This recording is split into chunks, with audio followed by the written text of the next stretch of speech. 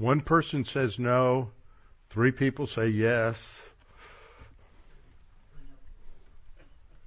I don't have control over turning the volume, other than I can raise my volume.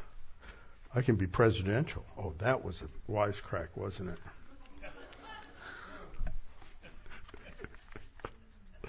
All right, we have one announcement related to the conference, which is in a month rather. A month from today it'll be over with, right? Yeah, we'll all be at home sleeping. I remember the first year we did it, we stayed and had Bible class on Thursday night because a lot of people at the conference wanted to stay, and I thought I was going to lose everybody in the church because they were tired. So, got to take care of the sheep in more ways than one. Trust in the Lord with all your heart and lean not on your own understanding. In all your ways acknowledge Him, and He will direct your paths. They that wait upon the Lord shall renew their strength. They shall mount up with wings as eagles. They shall run and not grow weary. They shall walk and not faint. Fear thou not, for I am with thee. Be not dismayed, for I am thy God. I will strengthen thee, yea, I will help thee.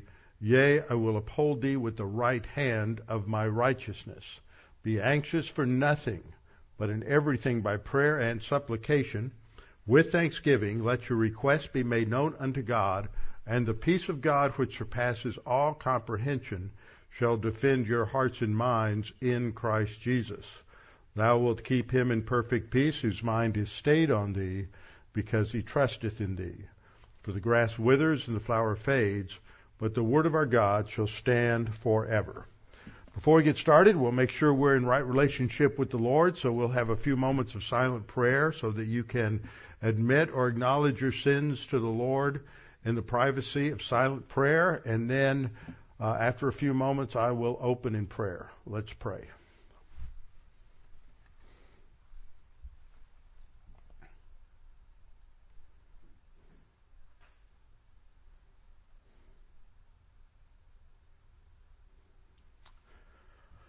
Father, we're very grateful that we have this time to come together to study your word. We know that in many areas of the world there's very few who are prepared or able to teach the word. There is a lack of teachers. There's a lack of ability to meet freely.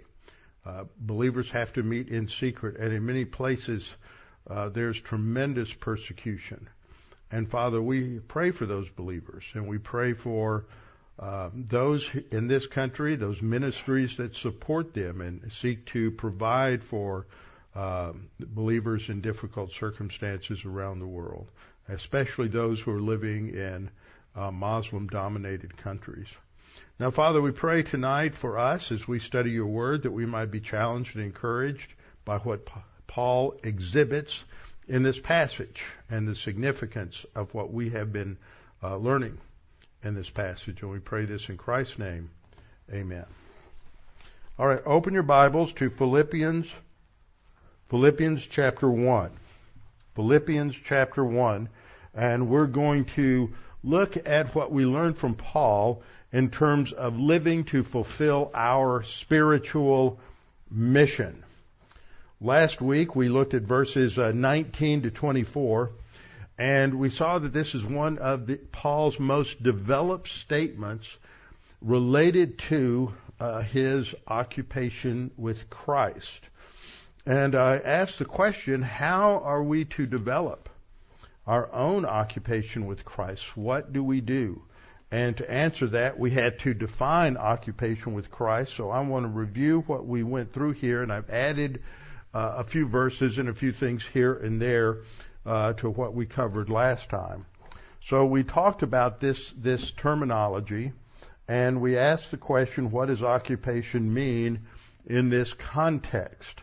And according to Merriam-Webster's Collegiate Dictionary, it means to be totally focused or engrossed in a task or with a person.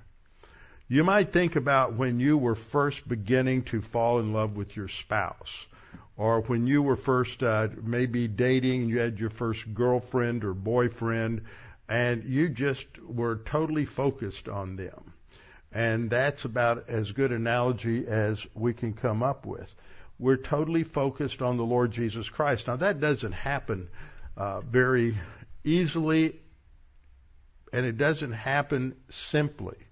It's the result of growing to understand and know a person. So I define this by saying that occupied with Christ means to focus our attention on Him, to think about Him.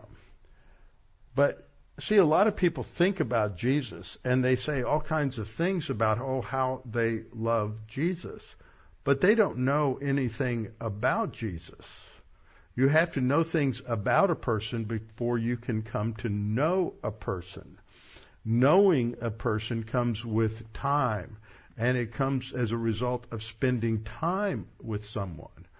And we can spend time with the Lord Jesus Christ by reading the Bible. Because this, according to 1 Corinthians chapter 2, verse 16, Paul says, but we have the mind of Christ. We know His thinking from learning Him through the Scriptures. And it's so amazing because we have this awful history in Western civilization as a result of Enlightenment thinking, and then its consequence in terms of its impact on liberal theology. And liberal theology shifted the interpretation of Scripture. And the funny thing is that we hear this wrong interpretation of the Bible and of Jesus in so much that when we read certain passages in Scripture, that's what comes to mind. Instead of the truth. Passages like turn the other cheek, and that's always used for trying to support pacifism, and that we ought not ever do anything harsh in retaliation for what someone else or some country does. But that's not what the verse is talking about at all. It's not turning the other cheek when somebody slaps you on one cheek that you turn the other cheek. It's not talking about literal slapping. Was there a problem really in first century Israel that people were going around slapping each other on the cheek? I don't think so. What is it talking about? It's talking about an insult. Somebody saying something that's insulting, and the idea of turning the other cheek is don't be so thin-skinned that you get all bent out of shape every time somebody says something that might offend you. This interpretation ought to be the motto for the snowflake generation, because they get offended at everything. And the whole point Jesus is saying is don't take offense at all of these things, that deal with people in grace. So we have all these things that come along that talk about Jesus within this liberal framework, and it's influenced us through the way they portray ministers and churches on movies and in television and all of these kinds of things. But the only way to get to know Christ is to read your Bible and to be in Bible class, so you come to understand what the proper interpretation of a lot of these passages is. And that takes time. It takes writing notes in your Bible as well. So we have to focus our attention and be fully engaged in learning who Jesus is, learning why He came to earth. His incarnation had two purposes. Most of you can state one of them, which was to go to the cross. That's the primary one. A secondary one was to offer the kingdom to Israel as a literal geopolitical kingdom that was in fulfillment of the Davidic covenant and Old Testament promises. And a lot of people don't even understand that, because they've been taught that the kingdom is some sort of inner spiritual thing and it's individual rather than a corporate thing. That also is something that is bequeathed to us from 19th century Protestant liberalism. And then that's connected with some sort of Marxist utopianism, and then we get a lot of really crazy ideas. But we have to understand Christ's mission in His coming, and then We have to understand his role in giving birth to the church, as it were, in Acts 2, when he sent the Holy Spirit, and that he is the head of the body, head of the church, and he's given the church a mission. And we have to understand that. So first of all, related to that first aspect of his coming, which is related to our salvation, 1 Corinthians 6:20 says, "For you were bought with a price." Now, every time we see that word bought in Scripture, it comes from a couple of different word groups. Either a word group related to agorazo, which is the Greek word, agora was the word for the marketplace. It's where things were bought and sold. And the other word is lutrao, which has to do with paying a ransom price. So those are the two words that are used interchangeably in talking about buying something, and we usually translate them as well with the word redeemed. We've been purchased. We were, as Paul explains it in Romans 6, we're bought with a price. We are born slaves to our sin nature, and then we're bought with a price. Now, when you buy a slave with a price, that may free them from their former master, but it doesn't give them freedom, because now they belong to you. And that's Paul's analogy. You were slaves to the sin nature, slaves to unrighteousness, and now we are bond slaves to Jesus Christ, to righteousness. But most people want to go back to the former master. They're not ready to live in righteousness. But that's Paul's using that same background of that slave market in 1 Corinthians 6:20. You were bought at a price, therefore glorify God in your body and in your spirit, which are God. See, the sin nature was our master. Now God is, positionally. So this is what we see going through here. Now, another passage in Philippians that we'll get to. See, we're still in the prelude. In Philippians 1:3 through 11, we have the first part of the prelude. And then we get into the second part of the prelude, which is when Paul is taking different ideas in the first part and talking about them within the framework of his own life and his own personal biography, as it were, from verse 12 down to verse 26. And so these ideas are the ideas here foreshadow what he's going to talk more about later in the epistle.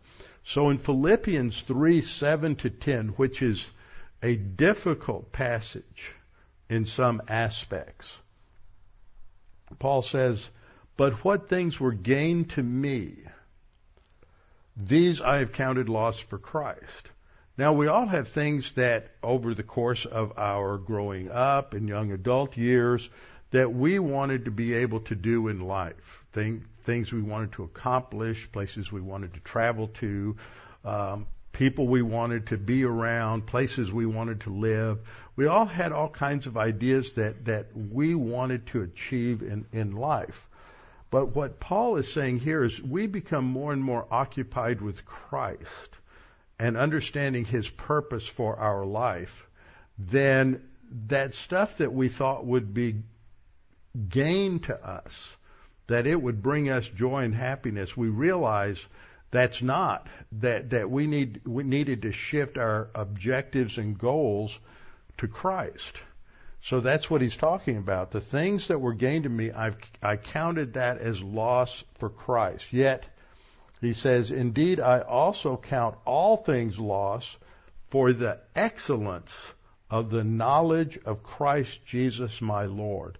In other words, compared to the knowledge of Christ, knowledge about Christ, knowing him personally, not face to face, but through the scriptures, that everything else is lost. He says, I count all things lost for the excellence of the knowledge of Christ Jesus my Lord, for whom I have suffered the loss of all the things that he had achieved before. That's what comes up in the first 6 verses of the chapter. He says, I count I suffered the loss of all things and count them as manure. It's not rubbish. It's manure. It's skubala. A nice word I like. I like that. Bull skubala, BS. That's what it stands for. Okay. Count them as manure that I may gain. And what he's talking about, he says gain Christ is how it's translated, but see, gain what about Christ? It's what he says earlier, the knowledge about Christ. Everything else he considers as just horse manure. And then he goes on to say, and that I may gain, not only gain Christ, gain a more intimate knowledge of Christ, but be found in him, not having my own righteousness, which is from the law, but that which is through faith in Christ. The righteousness which is from God by faith. He's realizing that earlier he was gaining righteousness through the law as a Pharisee. But now he realizes that's impossible. All those works of righteousness are just skubala. But the righteousness we get by trusting Christ, that's what counts. And he says, then he concludes again, that I may know him and the power of his resurrection and the fellowship of his sufferings, being conformed to his death. Being conformed to his death has to do with that we are identified with Christ in his death, burial, and resurrection by the baptism by the Holy Spirit. So that is what gives us that new position in Christ. And then, a couple of verses later, he says, not that I have already attained or am already perfected. And by perfected, he doesn't mean reaching a state of moral perfection or flawlessness. He means matured. We'll never reach the ultimate possibility of maturity. We're going to reach adulthood, but there's a long way to go. And even probably the most mature believer that ever was the Apostle Paul. And he still felt like he had a long way to go, but he was still mature. So we are constantly pressing on. And so that's what he says. But I press on that I may lay hold of that for which Christ Jesus has also laid hold of me. What he's saying there is Christ laid hold of us for a reason, for a purpose. We have a mission. We have a role in the body of Christ. We are all members of the body of Christ, and we are members of one another, and we have been gifted in various ways to minister to one another in the body of Christ. We studied that quite a bit in our study in Ephesians on Sunday morning. Another important verse is Romans 8:29. Now we're all familiar with Romans 8:28, that we know that all things work together for good to those who love God, to those who are called according to his purpose. So we know God has a purpose for us from Romans 8:28. Romans 8:29, he's furthering developing the idea, and he explains it. That's why you see the for there. For whom he foreknew, he also predestined, and that word should be translated appointed. Appointed to be conformed to the image of his Son. We're to be conformed to the image of Christ. From the day you were regenerated, God's purpose for you is to be conformed to the image of Christ. So if you're a rebellious believer, you're constantly going to have struggles because the Holy Spirit is trying to turn you around, because his job is to disconnect you from what you're depending on and get you to depend on the Lord and grow to spiritual maturity, which means that you're going to demonstrate a Christ-like character. That's described as the fruit of the Spirit. And so we are to be, that's God's goal for us, that he, that is Christ, not us, that Christ might be the firstborn among many brethren. That is a title of distinction. So that is all part of what's happening within the body of Christ. Unpacking that goes beyond what I want to do tonight. Then we come to Matthew 28:19 and 20. Talked about this the other day. And this is the Great Commission. It is Christ speaking to his 11 disciples and outlining their mission. It's a great summary statement. And grammatically, it's rather interesting. The first word to go is an aorist imperative. An aorist participle, which has to do with, I think it's emphasizing it picks up an imperatival idea from the imperatives to make disciples and you make disciples by baptizing and by teaching them. So the command is make disciples. But when you have this kind of a grammatical construction, the participle at the beginning picks up the imperative command idea of make disciples. So it's rightly translated, go. He's sending them out. In Acts 1:8, he says the same thing. He says, guys, you need to stay here in Jerusalem until the Holy Spirit comes, and then you will go from Jerusalem to Judea and Samaria and to the uttermost parts of the earth. That was their mission, was to take the gospel throughout the world. And so the way you make disciples or students of the Scripture is, first of all, by baptizing them, which summarizes their coming to the knowledge of the truth, coming to the knowledge of the gospel. We do that and baptizing is sort of the after result of someone who has trusted in Christ, and because they have trusted in Christ, they are to be baptized by believers' baptism following salvation. And baptism isn't just a ritual, it is a training aid to teach us about positional truth.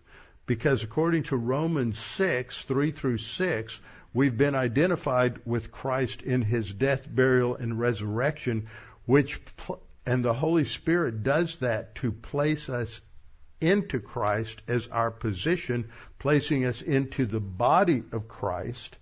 And so that is done, and the emphasis now, when we think about what it means, we've studied this so much in Psalms, doing things, praise the name of the Lord.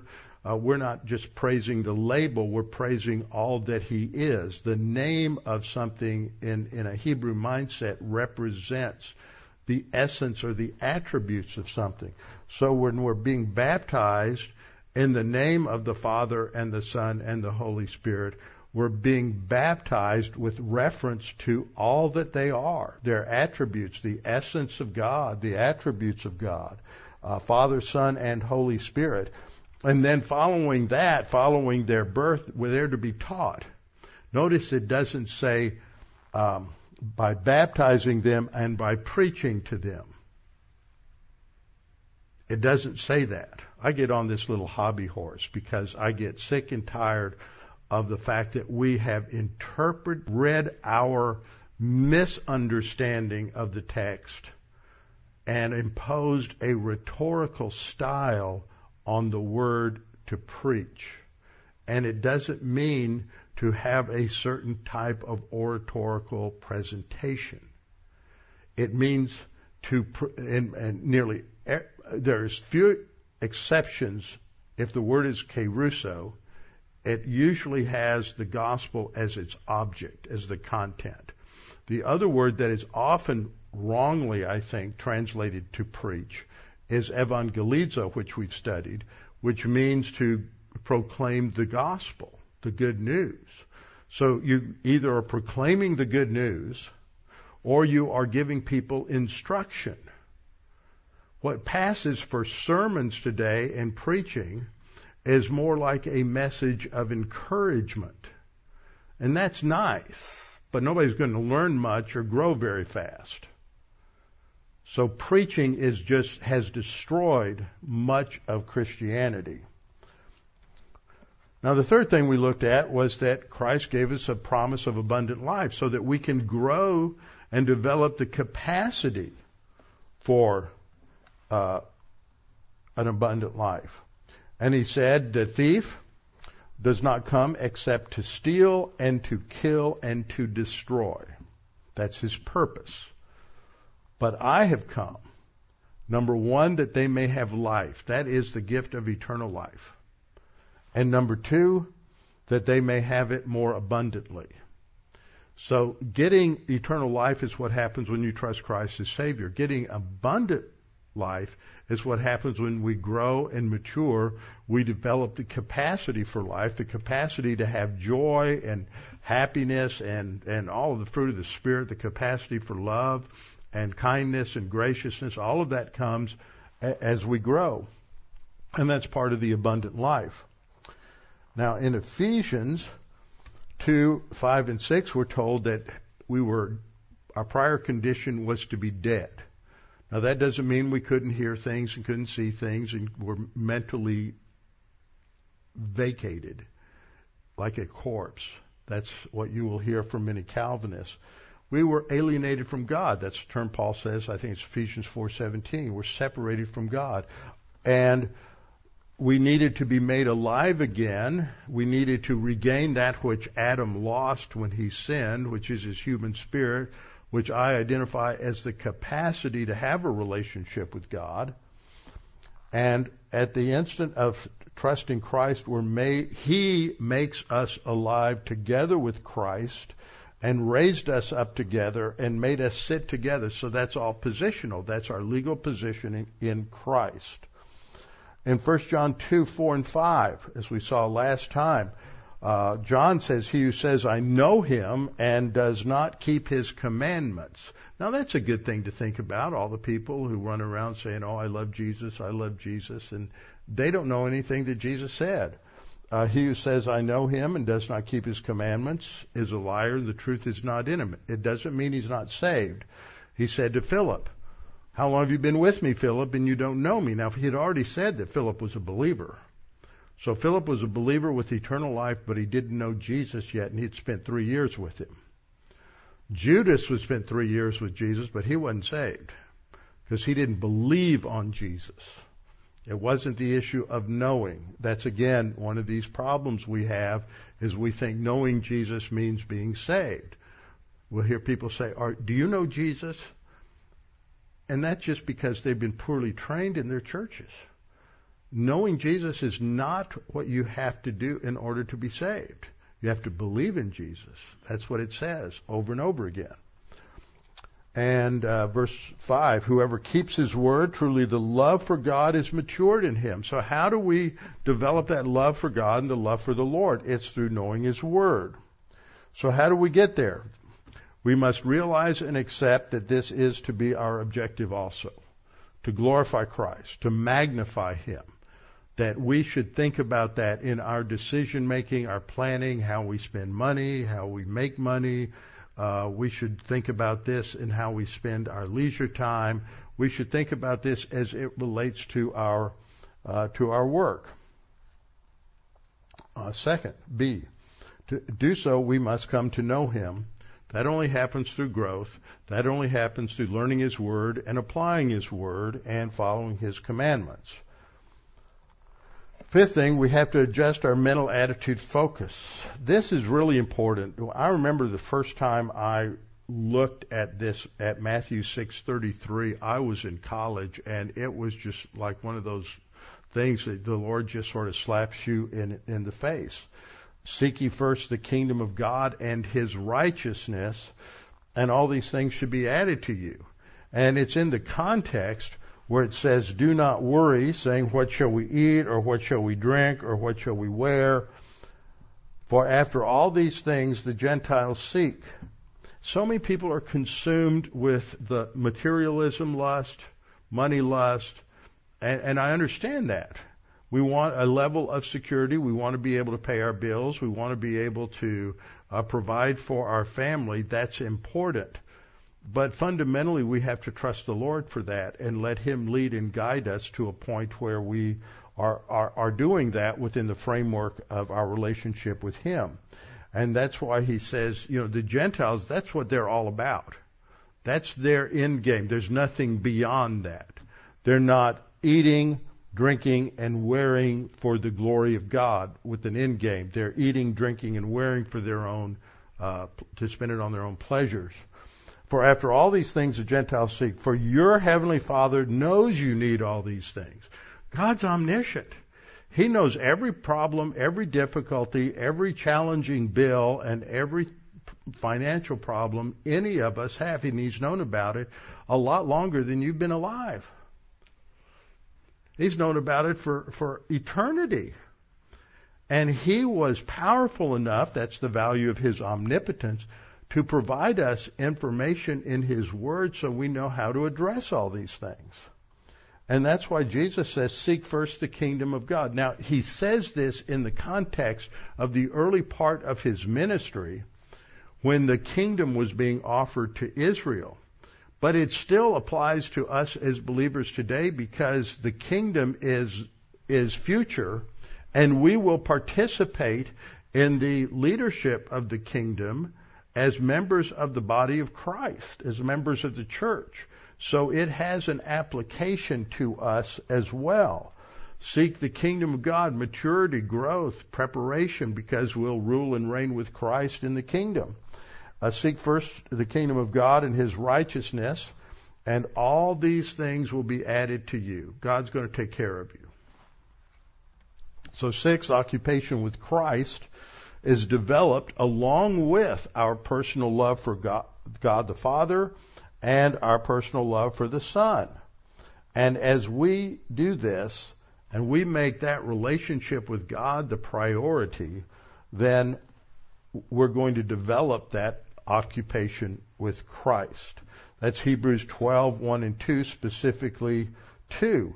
But the condition of looking unto Jesus is preceded by applying the Word of God. You don't just go out and say, well, I've got all these sins, I'm going to quit doing them, because that doesn't happen. You still have a sin nature. You lay it aside by looking unto Jesus. Okay? You put your focus on the Lord and not on the things that entice you to sin, which is a good reason for not watching the news in the morning.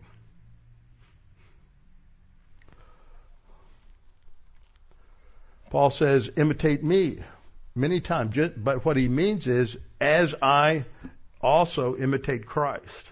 What he's saying is, follow my example as long as I'm following the example of Jesus. Don't follow my example when I'm not following Jesus. In Hebrews 6:12, he says the same thing, that you do not become sluggish. We've got a lot of sluggish believers.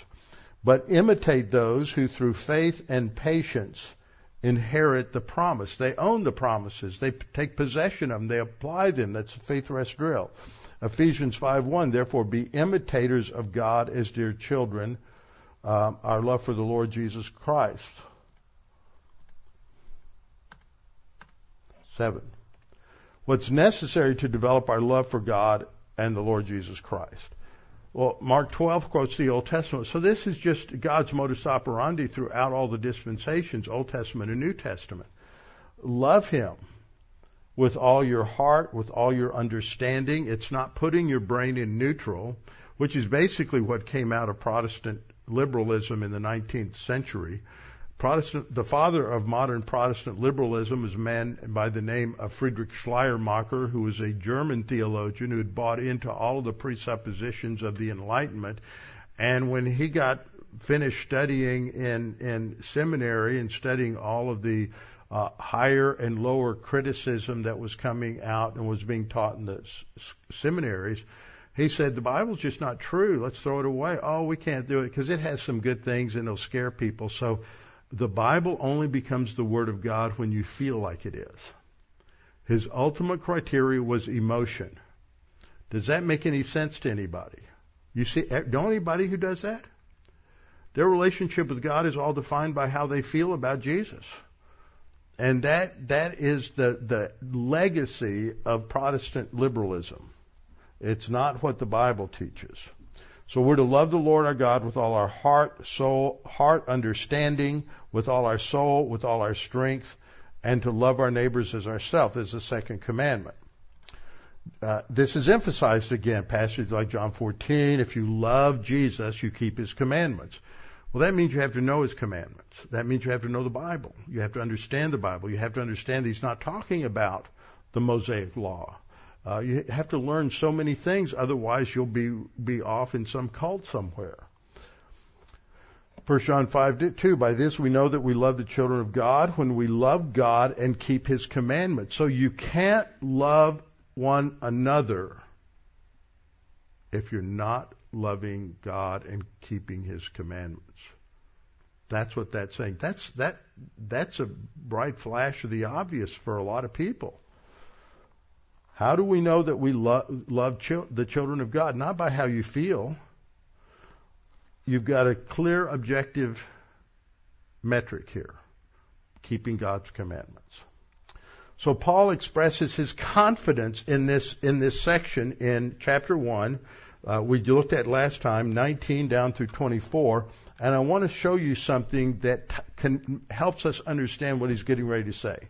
He's expressing his confidence, and he reaches a confident conclusion that God wants him to live and not die. And it's an interesting structure, and it just hit me today. He says in verse 19, "For I know that this will turn out for my deliverance through your prayer and the supply of the Spirit of Christ." So prayer and the supply of the Spirit of Christ is the Holy Spirit. And the word for know is the word oida. There's basically two words for know in the Greek, gnosko and oida. Gnosko means to come to the knowledge of something. It's what we do whenever we study a new topic. We're coming to the knowledge of something. Oida is a confident knowledge of something. Sometimes it refers to God's omniscience. Sometimes it refers to just that we have come to a confident conclusion and knowledge about something. So Paul is saying, for I know confidently. See, that's how I've translated this on this slide. For I confidently know that this will turn out to my deliverance, my physical deliverance. So in verse 19, he's telling us what his conclusion is.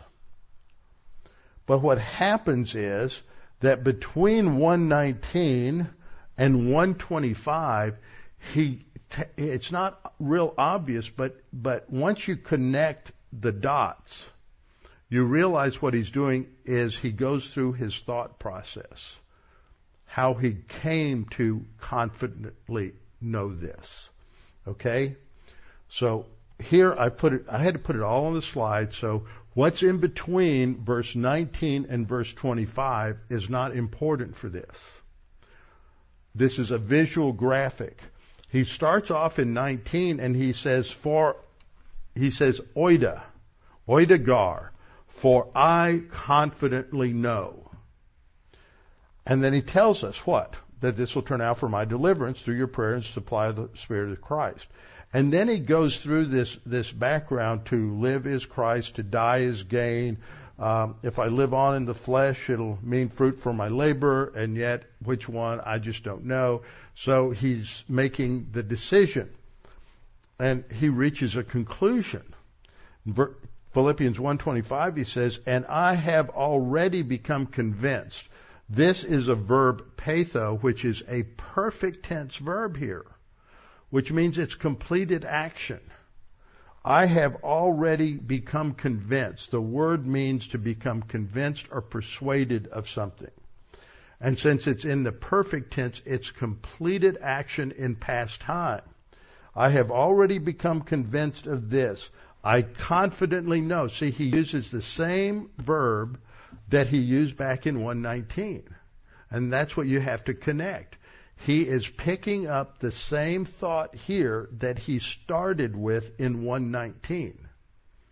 So that tells you that what's in between is talking about this. How did he come to confidently know? Because in 20 to 24, he's talking about verse 23, "For I'm hard pressed between the two, having a desire to depart and be with Christ, which is far better. Nevertheless, to remain in the flesh is more needful for you." What am I going to decide? And then he says, "For I have become convinced." Okay, I have become convinced of this. I confidently know that I shall remain and continue with you all for your progress and joy of faith. for the purpose that your rejoicing for me may be more abundant in Jesus Christ by my coming to you again. So let's just kind of pick up the context a little more and we'll finish out the paragraph. He says, for I'm hard pressed between the two, having a desire to depart and be with Christ, which is far better. Nevertheless, to remain in the flesh, that is, in my physical body, is more needful for you. So here's his options.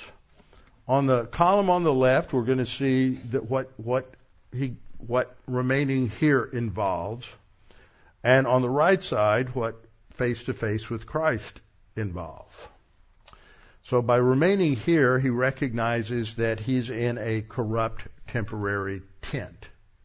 We know this, and we'll look at this passage in a little bit, in 2 Corinthians 5, 1 through 8, that we're in this earthen tent. It's a corrupt temporary tent. Face-to-face with Christ means we get an incorruptible, permanent, and perfect body. No flaws, everybody will be absolutely perfectly beautiful. Remaining here, well, that is more adversity, pain, sorrow, mixed with joy. We go to Revelation 21, I think it's about verse 3 or 4, that when we get to heaven, there'll be no more sorrow, no more pain, no more death, no more tears. The old things have passed away. So when we are in heaven, it will be indescribable permanent joy. We can't even imagine it. Remaining here, we're suffering in our corrupt mortality. Our bodies are decaying day by day. Some faster than that, hour by hour. But when we're face to face with the Lord, we'll have the reality of a full, abundant life. We can't imagine that either. It's going to be beyond anything that we ever expected. Remaining here, we're absent from our Lord, who defines our life. And being face to face with Christ, we are face to face with Him. We are in that close physical proximity. Remaining here, we're just in continuous spiritual warfare. Ephesians 6, 10 through 12. Continuous spiritual warfare and the angelic revolt. But face to face with the Lord, we're at rest. We're at peace. We're out of the battle. And we're just waiting with the Lord for His final victory. And then last, remaining here, we're remaining in a sinful, sorrowful world.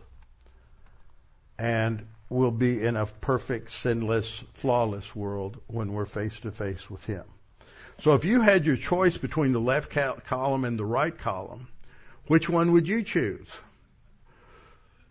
Well, most of us are going to say, well, let's just go to the right column right now. But Paul has come to understand something.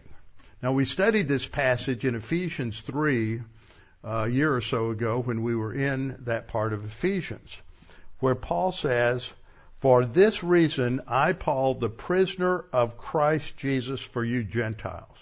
He wrote Ephesians about the same time he wrote Philippians. And he's dealing here with the same issue. And that is that the Ephesians are kind of upset that what's happened to the gospel now that you're in jail. Who's taking the gospel around the world? God's plan is failing. And so he's encouraging them. So he takes a little sidestep to explain things. He said, if indeed you have heard of the administration of the grace of God which was given to me for you. And if you remember, when we studied that, we saw that this phrase, the grace of God which was given to me, is not talking about salvation. The grace of God which was given to me is talking about what? His apostolic call and commission. And you can trace it. You can look at where that phrase is used. Every time it's used, that's what Paul's describing. He's given a responsibility.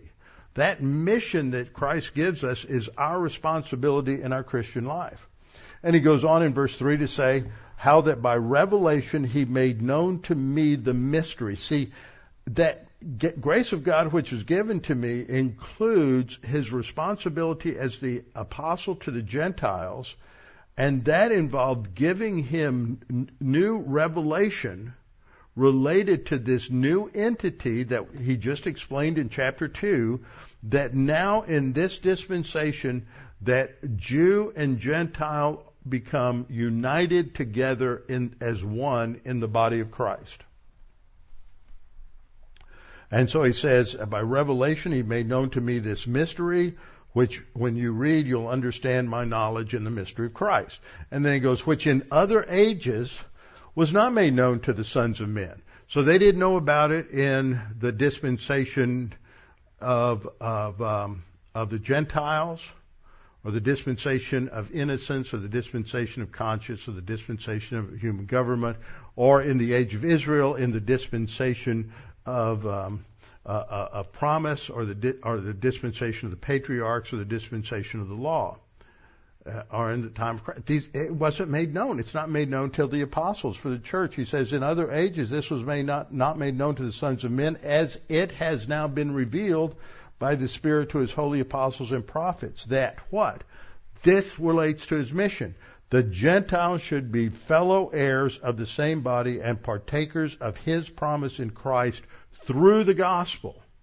That's how that happens, is through the gospel, through the proclamation of the gospel. Of which, that is, of this gospel, I became a minister according to the gift of the, haven't we seen this phrase already? The gift of the grace of God given to me by the effective working of his power. So what's the point here that I'm making? Is that Paul comes face to face while he's in jail saying, well, I'd really much rather go to heaven than stay here. He categorizes and classifies everything I did, and he says, I need option A. But then he realizes God gave me a mission to take the gospel, to expand the church, Jew and Gentile together, and that's more important than my personal comfort, my personal pleasure, or achieving the things that I thought would be gained, but those things are really lost for Christ. So that's what he said before. So in Philippians 3:1-3, I've already covered the rest of the chapter almost. He says, finally, my brethren, rejoice in the Lord. For me to write the same things to you is not tedious, but for you it is safe. He's warning them. See, part of his mission as an apostle is to protect them from false teachers. And he needs to do that. He needs to stay in this life carrying out his mission because he needs to protect them from false teachers that are going to come up in their midst. He says, for me to write the same things is not tedious. Beware of dogs. Beware of evil workers. Now, he's not talking about canines here. He's talking about dogs was a slur against Gentiles. And beware of evil workers and beware of the mutilation. These are the Jews that said you can't really be a Christian and go to heaven unless you get circumcised also. And he says, for we are the circumcision. We as church age believers are the circumcision who worship God by means of the Spirit. Rejoice in Christ Jesus. Now, isn't that interesting? Because Jesus says in John 4 that in the future generation we're going to worship by means of the Spirit and by means of truth. And some people want to translate that in the Spirit and in the truth. But it's the means by which we worship God. And here it's the same thing, who worship God by means of the Spirit. It's not locative. So many people take it that way. And I just can't figure out what that would mean other than some mystic kumbaya environment or something. It is by means of the Holy Spirit through the revelation of the New Testament and through coming to understand the New Testament. And so that's who he needs to be, is protecting them. And later in the chapter he says, for many believers walk, of whom I've told you often, and now tell you even weeping, that they are the enemies of the cross of Christ, whose end is destruction. Now, that doesn't mean that it's the lake of fire, but they're going to just have all their works destroyed at the judgment seat of Christ. Their God is their belly, and their glory is their shame, and they set their mind on earthly things. These are rebellious believers. So we go back to verse 24. So here Paul says, nevertheless, to remain in the flesh is more needful to you. That's his bottom line. I've come to realize that as much as I'm going to enjoy heaven, I need to postpone it a while because it's more important in relation to the mission that God gave me that I stay here, suffer more, go through prison more, maybe shipwrecks more, whatever, but I need to be here for your sake. And so it is more needful to you. So he's saying to remain in the flesh, that is the physical body. So he's not using flesh here like the sin nature. That would not be the Apostle Paul. Okay, so Paul shows his maturity and his selflessness. This is a combination of his personal sense of his eternal destiny, what God is expecting of him, future looking at the judgment seat of Christ, his personal love for God that he's developed, and his personal love for the Lord Jesus Christ, and his impersonal love for all mankind, his impersonal love for the Philippians, and for those false teachers that are there in Philippi. So because he can love them, because even though they don't deserve it, that is the ones that are in opposition to him, he can make the decision that it's better for me to stay than for me to go to be face to face with the Lord. So he realizes his earthly mission takes precedence. And that's the problem with a lot of believers, is they struggle their whole life with that struggle that's in the middle of these verses. They struggle with, well, do I really want to do what Jesus wants me to do? Do I really want to fulfill my mission? And many people just don't even wake up to the fact that Jesus does have a mission for them. And it's really sad. And I think it's sad and unfortunate. And I'm not being critical of men who've done this, but it's sad that we live in a world where a lot of men, that one of the things we see with Chafer Seminary is a large number of 40-year-olds and older who are coming to realize that, well, now that they've been married, some of them, they've retired from one career going to another one, and maybe they need to do what God called them to do. And that's just a result of their own spiritual growth. It's not a criticism, but it's a reality in living in the kind of self-absorbed culture that we're living in the 20th century.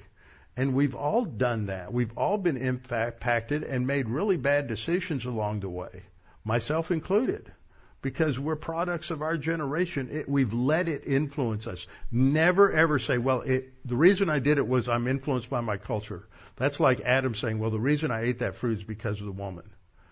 No, you're influenced by your culture, but culture can't make you do anything. And that's a problem. And a lot of people have trouble with that. But kids, well, my kids, some of their friends and they're trying to blame it on the environment. Well, God is going to show in the millennial kingdom that environment is no excuse, because it's going to be perfect environment. And people are still going to rebel against God and against Jesus and against believers. And to show that the problem is the sin nature. It's not our environment. It's not our education. It's not our parents. It's not our siblings. We have to learn to grow up. Now, this flesh, let's go to 2 Corinthians 5 for a minute. 2 Corinthians 5 is just a tremendous passage. I remember hearing this read well in a movie. Can anybody tell me what movie that was? Some of you saw it. I know probably maybe most of you saw it. In Gods and Generals. Stonewall Jackson is sitting with his wife, and he is about to leave to go to what will become the first battle of Manassas. And he's comforting her. He says, God, basically, to summarize in my own words, God has a plan for my life. And God's going to take care of me no matter what. And whatever his plan is, when we die, we're going to be face to face with the Lord, and we're going to be out of this earthen vessel. And they began to read together from 2 Corinthians 5. And it is so well read. I just had goosebumps going down my back, just chills. It was just tremendous. For we know that if our earthly house, this tent, is destroyed, we have a building from God, a house not made with hands, eternal in the heavens. For in this we groan, earnestly desiring to be clothed with our habitation which is from heaven. If indeed, having been clothed, we shall not be found naked. For we who are in this tent groan, being burdened, not because we want to be unclothed, but further clothed, that mortality may be swallowed up by life. Now he who has prepared us for this very thing is God, who also has given us the Spirit as a guarantee. So we are always confident, knowing that while we are at home in the body, we are absent from the Lord. For we walk by faith and not by sight. We are of good courage, yes, well pleased, rather to be absent from the body and to be present with the Lord. Notice the contrast there between this earthly body, this mortal body, where and he says, but we will be clothed with life. Wow. When we get that resurrection body, we will have a new life that is beyond anything that we can imagine. Now, we have new life and we can have abundant life to a degree here on this earth. But what we get when we are transformed into that resurrection body is beyond anything we can imagine. But what Paul is saying is, even though that's true, my job isn't to rush that. My job is to serve the Lord here and now. Nevertheless, to remain in the flesh is more needful, and that word should be translated necessary. He recognizes it's necessary for him to be there for the Philippians. Now, we've gone through, on Sunday mornings, we've been looking at these 10 spiritual skills, and I want you to notice in this list, we've talked in the past about confession of sin. Automatically, when we confess sin, we get back into right relationship with the Lord, which we call fellowship, which is walking by the Spirit. And then we stay there by claiming promises and doing what God says to do. That is energized by learning the Bible. What does the Bible teach? And orienting ourselves to the truth of the Bible. That's why Jesus prays to the Father, sanctify them by means of truth. Thy word is truth. You can't get there without the truth of God's word. And then grace orientation. We have to align ourselves to the grace of God. So then we have, on the right side, see, we've talked about Paul. What does Paul bring to bear in making this decision? He brings to bear his personal sense of his eternal destiny. Earlier he had talked about the day of Christ. That's the judgment seat of Christ. He has personal love for God, and he wants to obey the Lord. He has unconditional or impersonal love for all mankind. The word impersonal means that you don't have to have a personal relationship to love these people.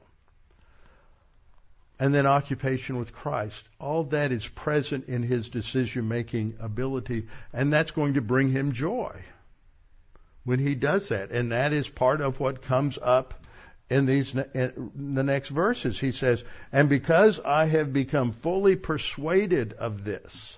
That's that perfect participle of patho. I have already become. It's finished. He's fully persuaded of this. I confidently know. That's our word, oida. Patho is fully persuaded, and oida is I confidently know. This is very strong affirmation by Paul. I confidently know that I shall remain and will continue with you all for your progress and joy of the faith. So what's he say there in the last part? What is the progress and the joy of faith? So there's several different issues that have to be solved, and I'm going to tell you the results, not how you go through it. Is this the progress of faith and joy of faith? Is of faith a word that applies to both progress and joy? I don't think so. He's already been talking about the progress of their faith. So now he's talking about, when he's talking about progress all through here, it's the progress of their spiritual growth. So he said to continue with you all for your progress in your spiritual life and joy which comes from faith, from utilizing the faith rest drill. Because utilizing the faith rest drill is going to put you in a position where you're trusting God, you're relying upon God to be your fortress and your shield and your buckler and your strong tower. And the result of trusting in God and walking with Him is joy. That's why James starts off in James 1. He says, "Count it all joy, my brethren, when you encounter various trials." If you really come to understand James, the rest of the book is telling you how to do that. That's why I always put that as the last of these 10 spiritual skills. We have to grow in the grace and knowledge of our Lord Jesus Christ. We have to learn our personal sense of our eternal destiny and living in light of eternity. We have to develop our love for God, and with that we develop the capacity to love people that are unlovable, unlikable. And we develop that impersonal love, that unconditional love for all mankind, and then we have our occupation with Christ, and the result of this is it brings joy. We share the happiness of God. So it's progress, and that joy of faith is we have Christ's joy resulting from faith, from our trusting the Lord. Look at a passage like John in the upper room discourse. So Jesus is with his disciples in John 13. They have the Passover meal. And then he kicks Judas out and says, go do what you have to do. And then he begins to give them instruction of church age doctrine. Then you go through chapter 14, chapter 15, chapter 16, and it's all about church age doctrine. They're talking about the coming of the other comforter, the Holy Spirit, abiding in Christ. All of that is so rich. And he says in John 15:11, these things I have spoken to you. What are these things? What he said in John 14 and up to that point in John 15. I've spoken to you that my joy may remain in you and that your joy may be full.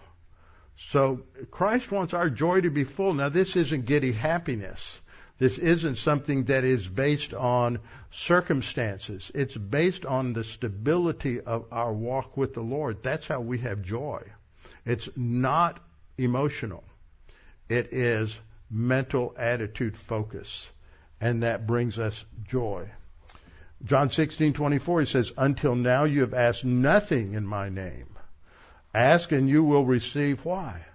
That your joy may be full. Jesus doesn't want you to be a miserable, unhappy Christian, but there are conditions. You're going to be a miserable, unhappy Christian if you're not walking with the Lord and learning how to love Him, because interspersed all through this are these commands of Jesus that if you love me, you'll keep my commandments. John 17:13. In Jesus' high priestly prayers, he's praying to the Father just before the cross. He says, but now I come to you, and these things I speak in the world, that they may have joy, that they may have my joy fulfilled in themselves. So the result of this in Philippians, where Paul says, being confident of this, having already reached a confident conclusion of this, being persuaded, I know that I shall remain and continue with you all for your progress and joy as a result of your faith, for the purpose that your rejoicing for me may be more abundant in Jesus Christ by my coming to you again.